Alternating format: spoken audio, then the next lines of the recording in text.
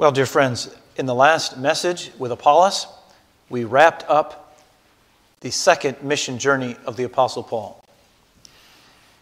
And in this message, the third mission journey begins. In fact, it has already begun previously in verse 23, in Acts 18 of verse 23, Acts 18 and verse 23. And having spent some time there, he left and passed successively through the Galatian region and Phrygia, strengthening all the disciples. That is the beginning of the third mission journey. So on the map that I gave you on the back of the outline there, you can see that Paul begins the third missionary journey from the city of Antioch, right? Antioch is always home base for the Apostle Paul. And then he immediately travels by land this time to the cities of Derbe, Iconium, Lystra, and Antioch, Pisidian Antioch. Those are the cities the churches he planted on his first mission journey. And in every mission journey, he returns to those four cities. So this is the beginning of the third mission journey. Now, that's the region in verse 23 that we just read. The cities of Antioch, Iconium, Lystra, and Derbe. That's the Galatian region and Phrygia. So maybe he didn't go just to those four cities, but whatever, he did some ministry in that area. Then at the end of chapter 18, we had the story of Apollos. Remember, there's a bit of a parenthesis there. And Luke leaves Paul in Galatia, in the region of Galatia, and he says, it's as if he says to his audience, right, hang on, there's something I have to tell you about a man named Apollos. And they go back to Ephesus, and it's in Ephesus, remember, that Aquila and Priscilla, and they meet this man named Apollos. And that was the sermon last Sunday morning. But when we get to chapter 19 and verse 1, we have now we're returning to Paul again, right? So the focus of Luke's history here goes back to Paul. So it happened that while Apollos was at Corinth, remember that Apollos received a call from the church in Corinth, and he accepted that call, and he began to labor there as their pastor. And Paul passed through the upper country, so that would be Galatia. You can see that on that map there. And he came to Ephesus. So we also remember that this was a promise that Paul had made. In Acts 18, verse 21, you'll remember that Paul had said there, remember the Jews in Corinth had asked him to stay, but verse 21 says, taking leave of them and saying, I will return to you again if God wills, he set sail from Ephesus. So Paul has promised, I said Corinth, I meant Ephesus. So Paul has promised to return to Ephesus, to the Jews there, and now he keeps that promise. By the way, I just can't help but reflect as well. Remember on the second mission journey, when Paul went through those cities of Derbe, Iconium, Lystra, and Antioch, right? And then he wanted to go south. He wanted to go to Ephesus. But remember that it says there that God blocked the way. God closed the door on that. God said, no, not Ephesus.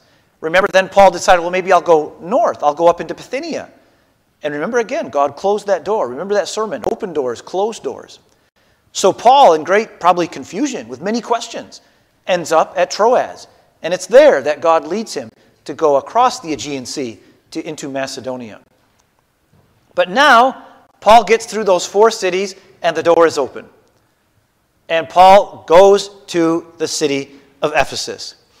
So he keeps his promise. He goes to the city of Ephesus. Apollos has probably already gone by this time. Apollos is already established as the pastor of the church in Corinth. And Paul comes walking into the city of Ephesus and no doubt embraces Aquila and Priscilla, again, his dear friends, and he gets down to business in Ephesus. And then we have this difficult story, and it is a confusing story. No matter what denomination of Christians you may belong to, everybody struggles with this story. There's just some, again, Luke is giving such a blow-by-blow account, right, that sometimes you just wish you could know more details, right? But we can't, so we have to do our best to kind of piece together what are these 12 men that Paul meets in Ephesus. So I really would like to go just verse by verse in a very close reading of of these verses and try to establish what's happening in Acts 19, in these first verses of Acts 19. So Paul finally arrives in Ephesus, and we read in verse 1 that he found some disciples. You see that at the very end of verse 1. He found some disciples. And so that's our first question then. If we just read this verse, we would immediately conclude that these are Christians, these are believers. That's what the word disciples always means in the book of Acts. It always refers to those who have put their trust in Jesus, have been baptized into the name of Christ, and are now Christians, and are members of some church, and that's what a disciple is. But we quickly come to realize that that may not be the case, because we see Paul's questions. And in verse 2, he said to them, "Did you receive the Holy Spirit when you believed?"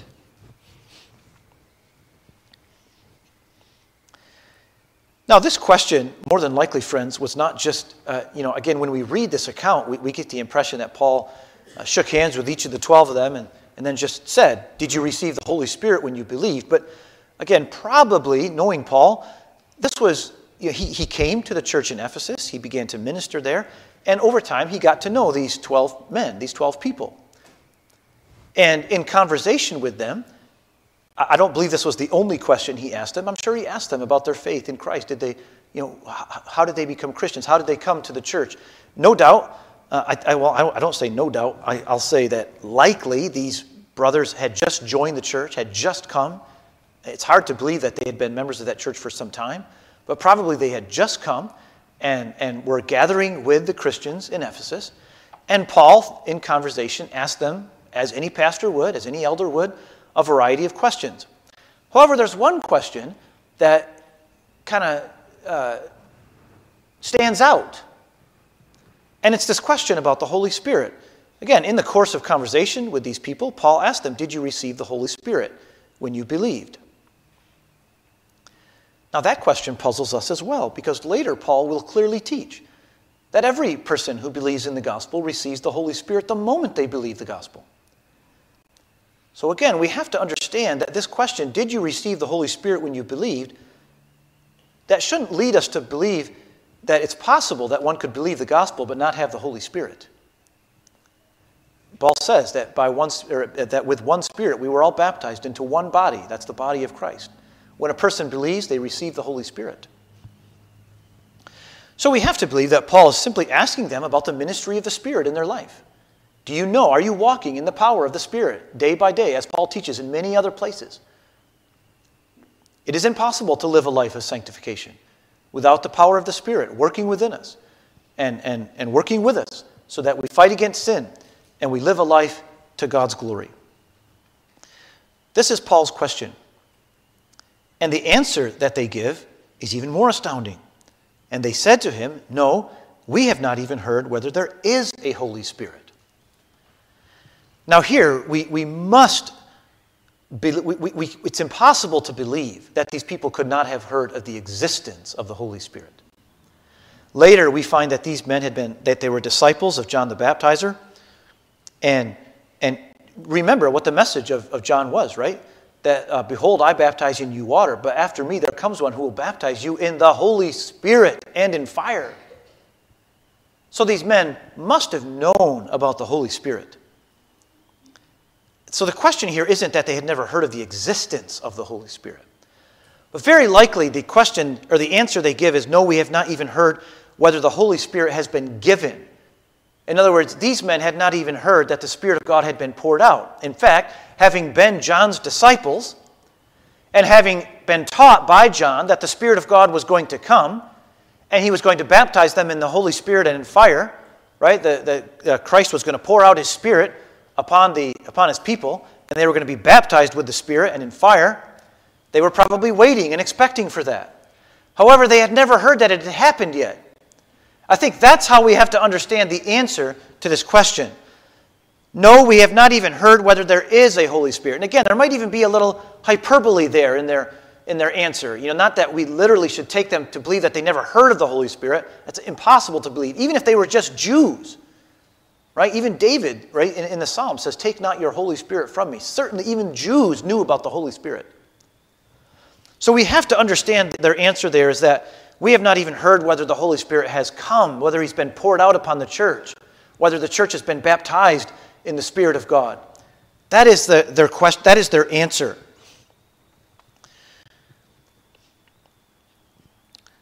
This also leads us to go back then to the question that I answered in verse 1. Who were these disciples? Now, I told you that the word disciples almost or always in the book of Acts refers to Christian believers. But again, here, when we read this conversation between Paul and these 12 believers, or these 12 disciples as they're called, we must conclude that these are not even Christians. That here the word disciples is not referring to Christian believers. Why? Well, first of all, again, it's just impossible to imagine that Christian believers would not have heard about Pentecost. That was the defining, originating event of the whole church, at least the church as it was Jew and Gentile in the book of Acts. How could they not have heard of Pentecost? So when we read Paul's question to them and their response, we are led to back up and say, disciples there must not mean disciples of Christ. Now we have further confirmation of that when we find later that they are disciples of John. But again, that's a little confusing at first because when we read disciples, we immediately think of disciples of Christ. That's how the word is always used in the book of Acts. But here, again, in this particular context, right, that shows you, by the way, how important it is to understand the context, right, of any particular word usage. The context has to explain to us what the word means. The word disciples here means these are disciples of John, who have, for whatever reason, come into the city of Ephesus and have visited the church. They are now gathering with the church. And when Paul comes and begins to inquire, begins to ask them, right, they do believe in Jesus. They believe in a Messiah. You can think of Apollos previously, who had a similar faith, right? But they have not yet come to a full understanding of the Christian faith. And they do not even understand that Pentecost, that the Spirit has been poured out upon the church. So the conclusion then is that these are not Christians. So children, on your notes there, it says, why was Paul so surprised when he met these 12 men? The answer is because they knew very little about Pentecost. They didn't know about the pouring out of the Spirit. So in some way, shape, or form, you can write that down there, right? They did not yet know that the Spirit of God had been poured out on the church, which happened on the day of Pentecost.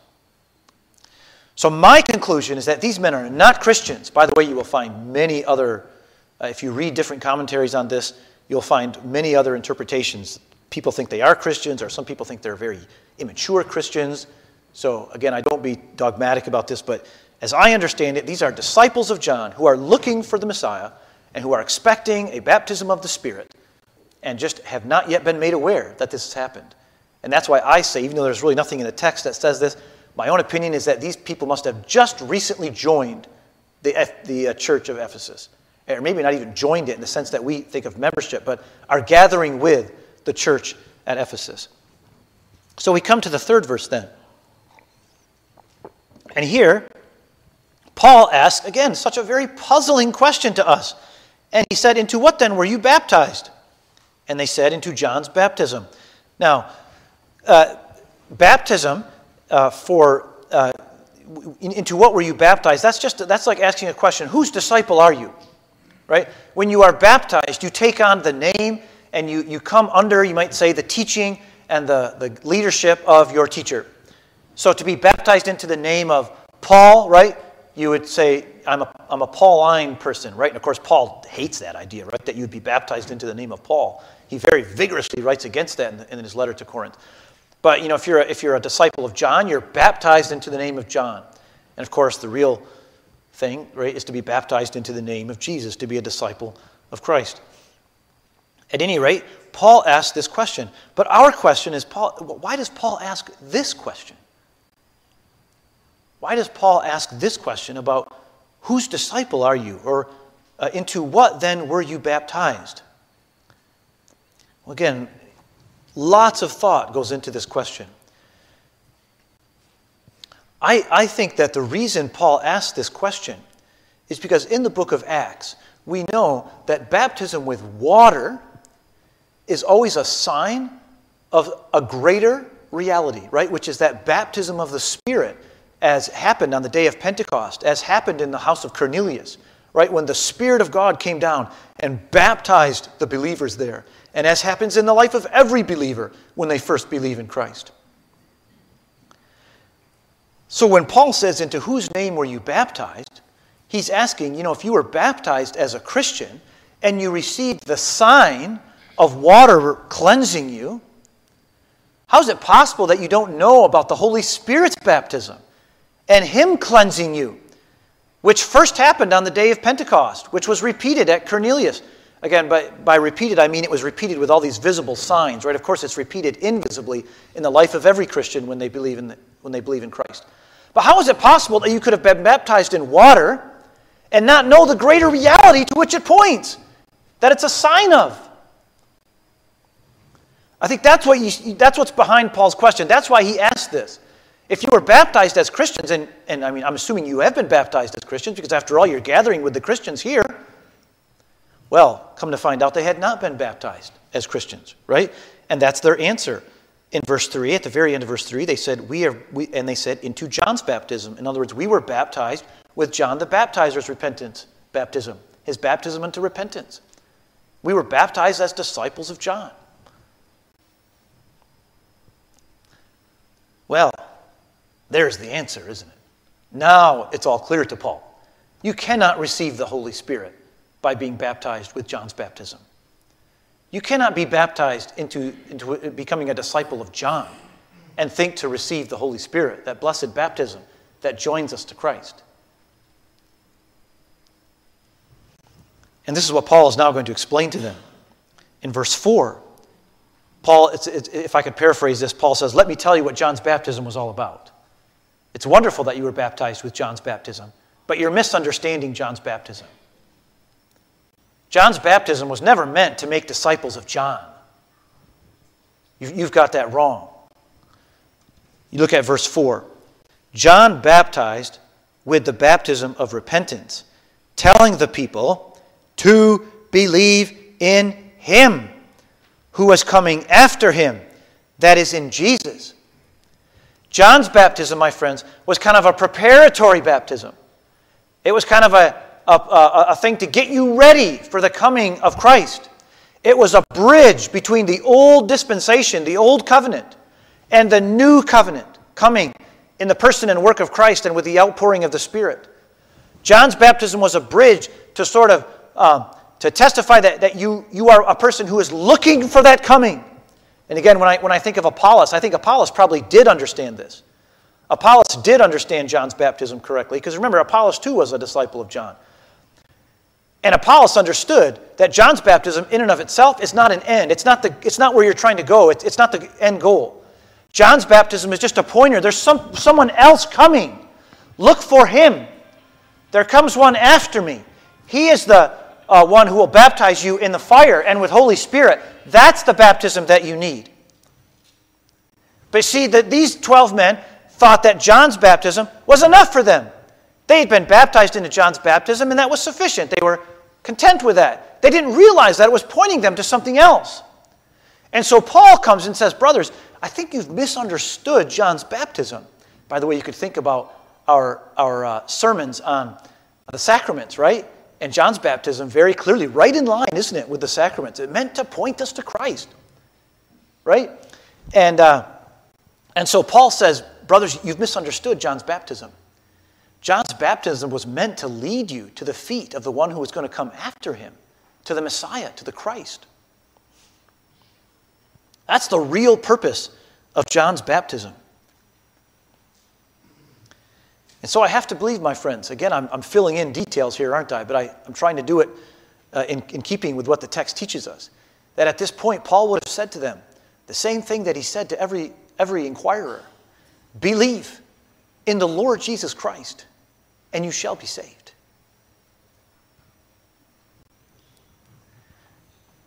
And again, my friends, the glorious truth of the gospel went open for these people, just as it went open for Apollos. in the previous chapter. Jesus Christ crucified and risen from the dead, my whole salvation. And Paul says, come, brothers, put your trust in this one. This is Jesus. He's the Messiah King. He's the one that even John the Baptist didn't want you to become his disciple. He'd be appalled at the thought. But John the Baptist was the voice of one crying in the wilderness, make straight the way of the Lord. And now, brothers, believe in him. Put your trust in Jesus. The same thing that he said to the jailer. Behold the Lamb of God, said John the Baptist, who takes away the sins of the world. And once again, I have to believe that the experience of coming to Christ and seeing their sins taken away, like that publican of old, and being saved. And again, in light of what we're taught in Acts, their families would have come with them.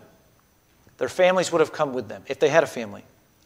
And they would have believed in Christ, and they would have been saved.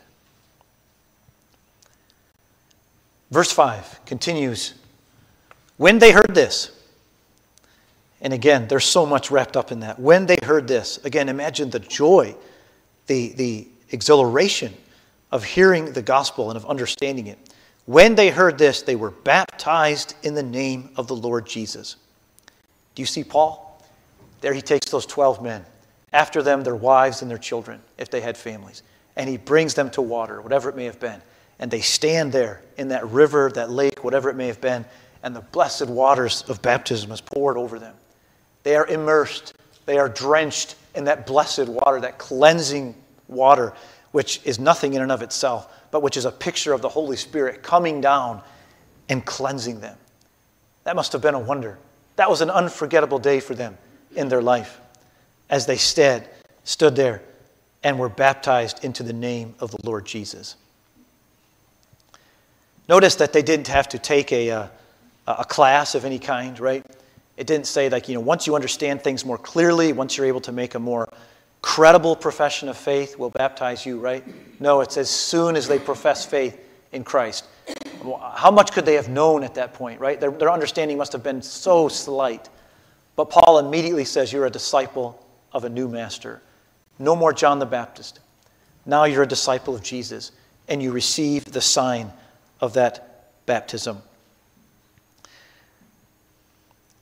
By the way, if I go back to that word disciples, it seems difficult to believe that if they really were Christians, that they would not have already been baptized in that church. Maybe, well, not by Paul, but by some other elder in the church. They would have been baptized. And so when I see that Paul baptizes them, that leads me to believe that they were not yet Christians, or at least that they had not yet come to that place where they professed faith in Christ as a Christian. They still saw themselves as John's disciples. And so when Paul baptizes them, he baptizes them into the name of Christ.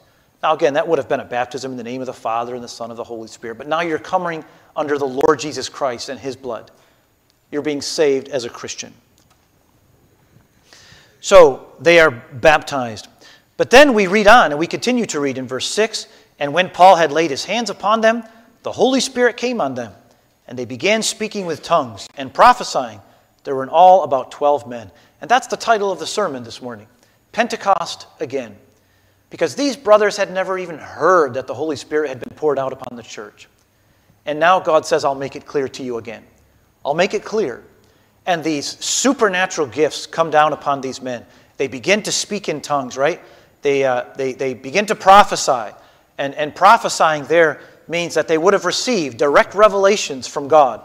Right? It doesn't mean that they would not what I'm doing now, right? Taking the Word of God and explaining it. It means that they would have received direct revelations from God. That's what prophesying means. Direct messages from God himself. They prophesied and they spoke in tongues. And it was Pentecost again. Just as Pentecost happened on, the day of Pentecost, right? In Acts chapter 2. We notice it happened again in Samaria when the Samaritans came to believe under the ministry of Philip. And then in Acts chapter 10, Cornelius, the household of Cornelius, we saw these supernatural gifts being given, speaking in tongues and prophesying and things like that. But now, again, and I believe this is the last time in the book of Acts that we see these supernatural, visible signs happening of men speaking in tongues and prophesying. In keeping with the fact that this is now a repetition of Pentecost, I would have to believe that these tongues that they're speaking in were real, recognizable languages. Different than what was happening in the Corinthian church, where they spoke a language that was no recognizable language, a tongue speaking that was their own private prayer kind of language, as it's described there in 1 Corinthians chapter 14. But again, assuming, and I'm assuming there, the text doesn't actually say, but I'm assuming that since this is a repetition of Pentecost, these were real, recognizable languages that these men spoke at this time. And so Pentecost happens again.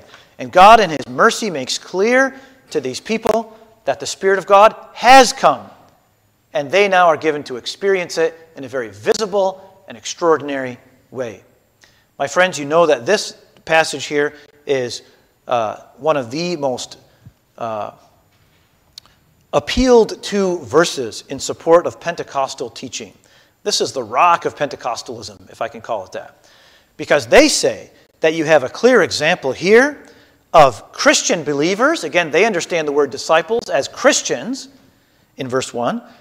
Christian believers who had not yet received the extraordinary gifts of the Spirit. And they would say that is now a normative pattern for everybody in the Christian life. For instance, in our last topic and discussion night on Wednesday, we talked about Pastor Lee Cummings' book. Again, with all due respect for my brother Lee Cummings and all the wonderful work that he's done in the church, he's written a book called The School of the Spirit. And in that book, if you read that book, you would quickly come to the realization, I'm missing something. My Christian life is not yet complete. I've believed in Christ, my sins are forgiven, but there's another step, there's something else for me that God has, that God even wants to give me, but I don't have it. And what that would be then is these extraordinary gifts, these speaking in tongues, and Pastor Cummings defends the kind of speaking in tongues that you see in the Corinthian church, right? This private kind of, I don't mean to be disparaging here, but to us it would sound like gibberish, right? You wouldn't be able to understand anything of what you're saying, right? And that's why Paul is not in favor of them using this in the public worship services in Corinth, because it doesn't edify anybody. But Paul's not against it, right? He even does it himself, he says. But at any rate, the Pentecostals say that here you have the normative Christian experience, that you believe the gospel, and then in a later stage in your Christian life, you come to have the full experience of the Spirit of God, which enables you to speak in tongues, and that this is something we should seek. In fact, Pastor Cummings has in that book, I think, I don't remember what it was, 6 or 7 steps to take to get this gift, so that you can lay claim to this extra gift that God has for you. Just like these believers in Acts 19 didn't have the full experience of the Spirit of God. In fact, Pastor Cummings asks over and over in that book, have you received the Spirit of God since you believed? And his understanding of that question is that, yes, you may very well be a Christian, but have you come to this level of your Christianity in your walk with God, that you've received these extraordinary gifts? 4 things I want to say very quickly about that approach. First, his interpretation of that passage assumes that this story is meant to be a normative pattern for all believers. That in itself is not clear. We know that this was a unique time in the history of the Christian church. And so to extrapolate from this, let's just assume that his interpretation is correct for now. To extrapolate from that passage that this is now a normative thing that all Christian believers should seek already has, you might say, the marks of some, at least we tend to question that. Why? Because nothing else is said about that in all the rest of Scripture. You read the letter to James, from James. You read the 1st, 2nd, 3rd John. You read Paul's letters, even in his letter to Corinth.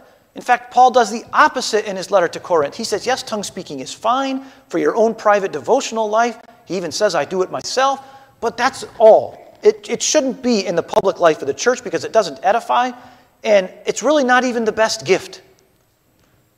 It's not even the best gift. There's better gifts. And Paul nowhere asks the church to try to speak in tongues. Seek to do these 6 things so that you can speak in tongues. That's why already we're questioning that this is a normative pattern in the life of a Christian is something that we would doubt. Second, I already said this, that Pastor Cummings and the Pentecostal interpretation assumes that these disciples were Christians. I have a very difficult time, and actually most commentators, even some Pentecostal commentators, say that they're probably not Christians. It doesn't make sense that Paul would then baptize them again, and it doesn't make sense that they never heard of Pentecost and what happened on that glorious day.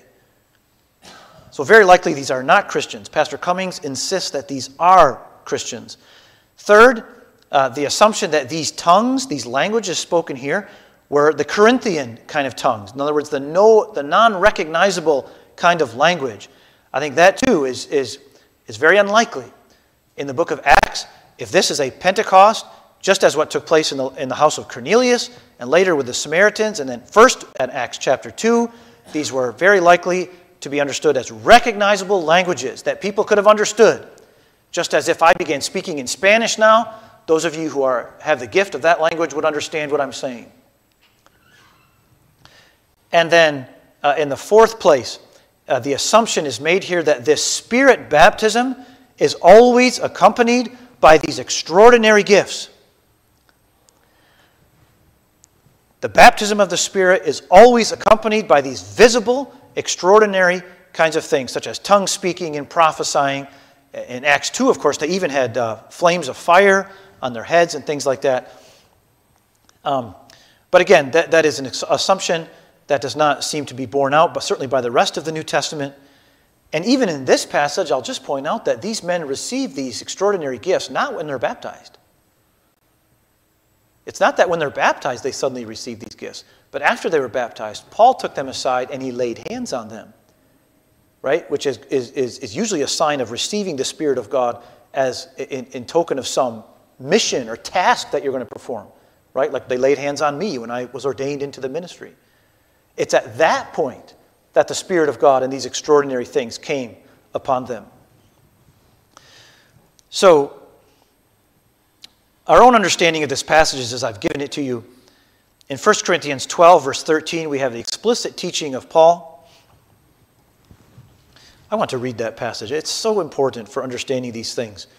And I want you to read this, because when you have conversations with these people, I think this is really where you have to take your stand. On 1 Corinthians chapter 12 and verse 13.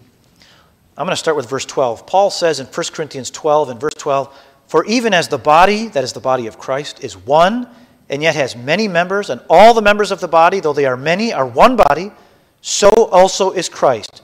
For by," or I would translate this, "for with one Spirit we were all baptized into one body, whether Jews or Greeks, whether slaves or free, and we were all made to drink of one Spirit." Again, I want to interpret Acts 19 in the light of this very clear teaching of Paul, that every Christian, when they believe in Christ, receives the baptism of the Spirit of God. That may be invisible, it more than likely is not something you experience, but for all that, it is the baptism of the Spirit of God. And Paul makes it very clear, double in that verse, right? We were all baptized, and we were all made to drink of one Spirit. My friends, I come then to these applications. In the first place, the need for teaching. Teaching is so important. Children, if you look at your notes there, teaching is so important in our life because the ideas, there's the blank there, right? The ideas in our mind cause us to act in certain ways. Dear congregation, you must always make that connection that the behavior, the actions, the choices we make are always driven by the ideas in our head. That's the proper order, right? That's the order, not the proper order, that is the order. Bad ideas, bad actions. When there is truth in our heads, then that translates into good behavior and good actions. And that's why teaching is so important, not just for us as the people of God, that we understand properly the truth, but also on mission fields, especially in mission fields, where the devil is so working hard to push people in this direction or in that direction, anything he can do to get people away from the truth as it is in Jesus, to get people away from the truth of Christ. You can be a disciple of this person or of that person, of this preacher or of that pastor. The devil's happy with that, as long as you stay away from the truth of the Word of God. And that's why we hear missionaries constantly, right? You know, on this sheet, right, when I read this in the evening and we pray for these people, it's repeated almost every single time. Pray that God would raise up elders. Pray that God would raise up men and women who can themselves be counselors and teachers and leaders in the church. That's so important. And in the Pentecostal churches, I'm sorry to say, there are so many people, sincere Christian believers, who think that somehow their witness is weakened because they don't have this or that gift of the Spirit. This is something I would say to my Pentecostal brothers and sisters. Is that a biblical mindset? Should I not get into this pulpit and preach because I have not had an experience of the Spirit's power in my life? I can tell you, congregation, I wouldn't get up here very often. It's not every day that we have that sense that the Spirit of God is empowering us and filling us. But for all that, we still have to go to work. We still have to do the work of the ministry. We still have to represent Christ in this world. But it's a serious error. I don't say it doesn't make them Christians, but it's a serious error in that it has serious consequences in the life of real Christian people who are praying and waiting and looking for some kind of experience, for speaking in tongues, and it doesn't happen. And because of that, they sit still and they don't do the work of the ministry because they feel like the Spirit hasn't empowered them to do it. And so again, teaching is so important, my friends. It's so critical that we understand these ideas well and that we empower and equip missionaries with all that they need to do their work. That's why I'm so excited to see the translation of good, solid, Reformed books. That is a work we should support vigorously. What a blessing it is to see the books that we grew up on, just took for granted.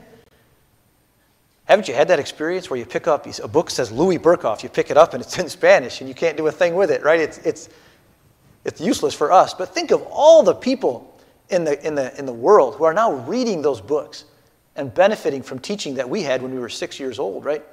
What a blessing that is. My friends, in the second place, I want to ask you the same question. Have you received the Spirit?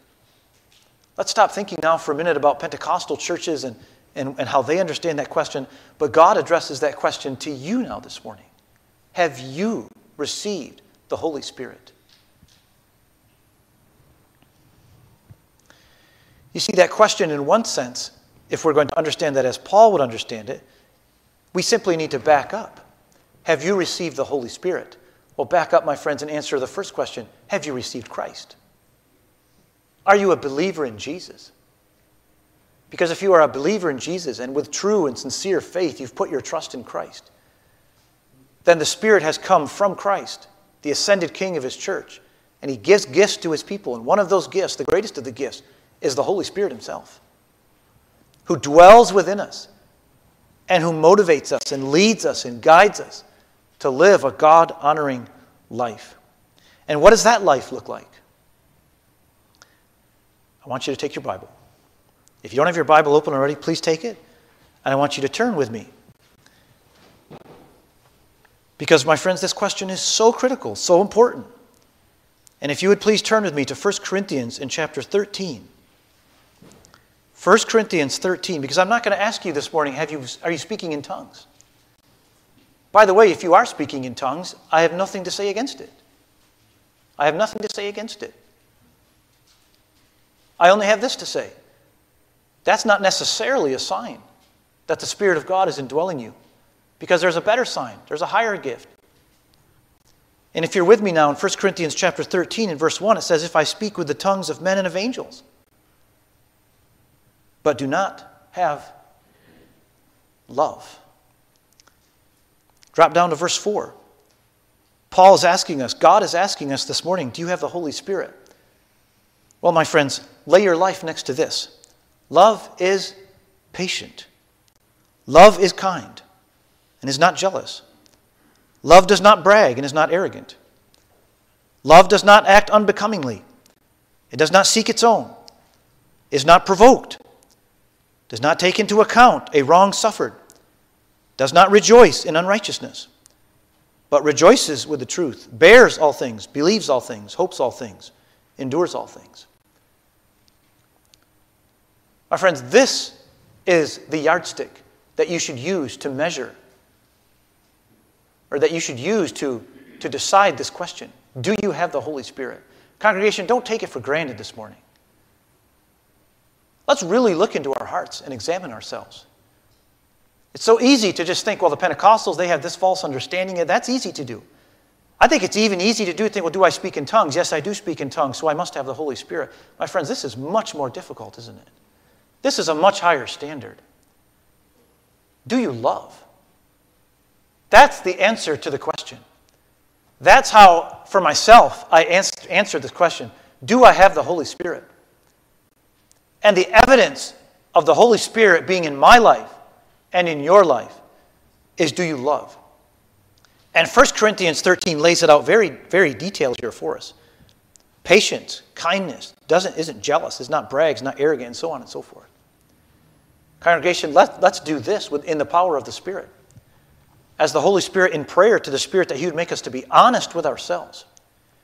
And to answer that question, do I have the Holy Spirit? My friends, the sad truth is that if you are not patient, if you are not kind, if you are not jealous, you need to face the stark reality, the stark truth that maybe you don't have the Holy Spirit. You may have grown up in a Christian church. You may have seen yourself all your life to be a believer. You may have used the Lord's Supper 100 times. But my friends, this is where the rubber meets the road, if I can use that expression this morning. This is the test. If your life doesn't look like that, now I don't say perfectly, but if in some measure your life does not reflect the truth of what it says here in 1 Corinthians 13, then you have to answer that question honestly. Perhaps I do not have the Holy Spirit. And then Paul says, believe in the Lord Jesus Christ, and you shall be saved. I know we are so slow to even give some space to that thought that we might not even be Christians at all. My friends, far better to discover it this morning here than to discover it when you stand before the Lord of heaven and earth, whose all-seeing eye can see into your heart and who knows the truth of what you profess and what you really are. My friends, my last point of application is experience. Experience is such a tricky thing because experience is so close to us. The experiences that we have in the life of a Christian are so precious to us, but they can deceive us. See, it's such a fine line to walk here, right? There's such a balance to be had here because on the one side, we certainly don't want to throw out all experience. That would be foolish. I mean, religion is an experiential thing, isn't it? It's a thing that really matters. It's a deeply personal and precious thing to us.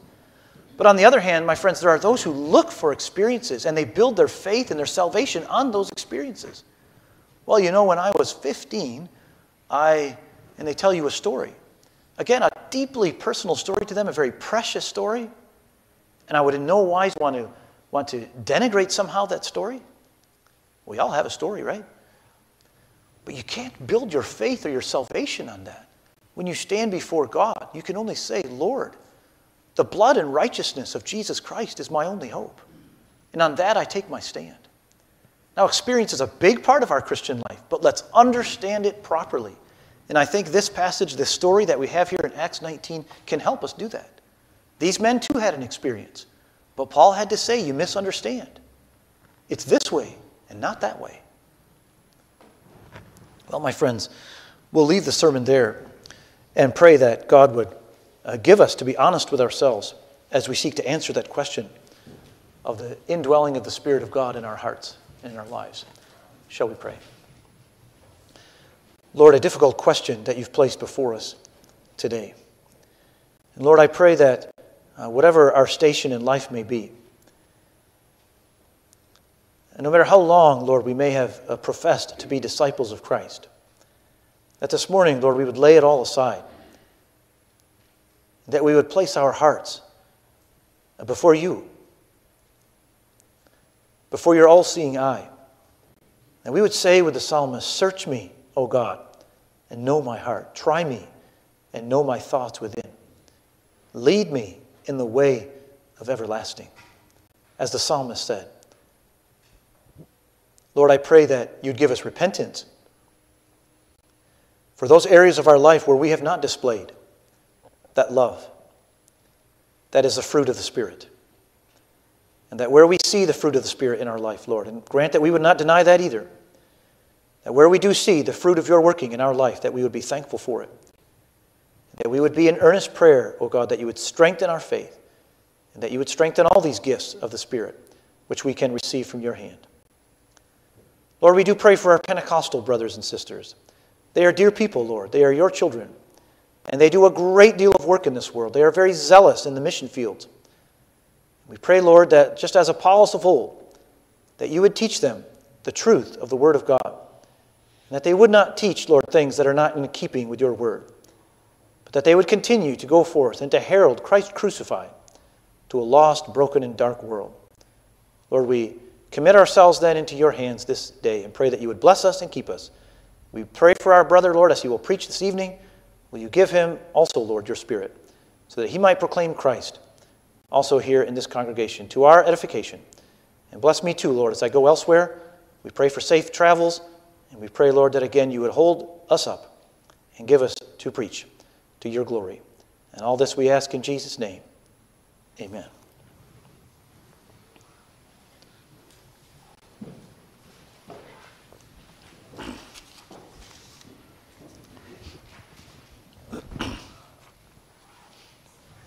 Let's turn in the blue hymnal to number 391. 391, we'll sing the 4 verses of 391. Breathe on me, breath of God. And what follows in the 4 verses of 391 in the blue hymnal.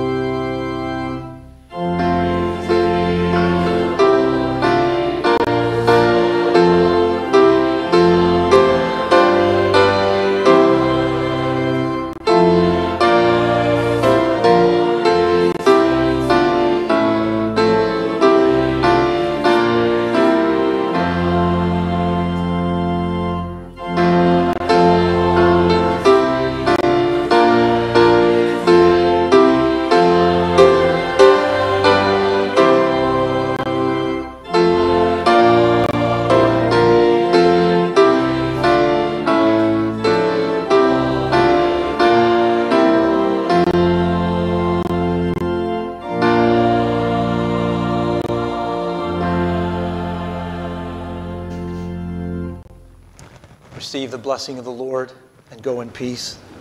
the grace of our Lord Jesus Christ, and the love of God, and the communion of the Holy Spirit be with you all. Amen.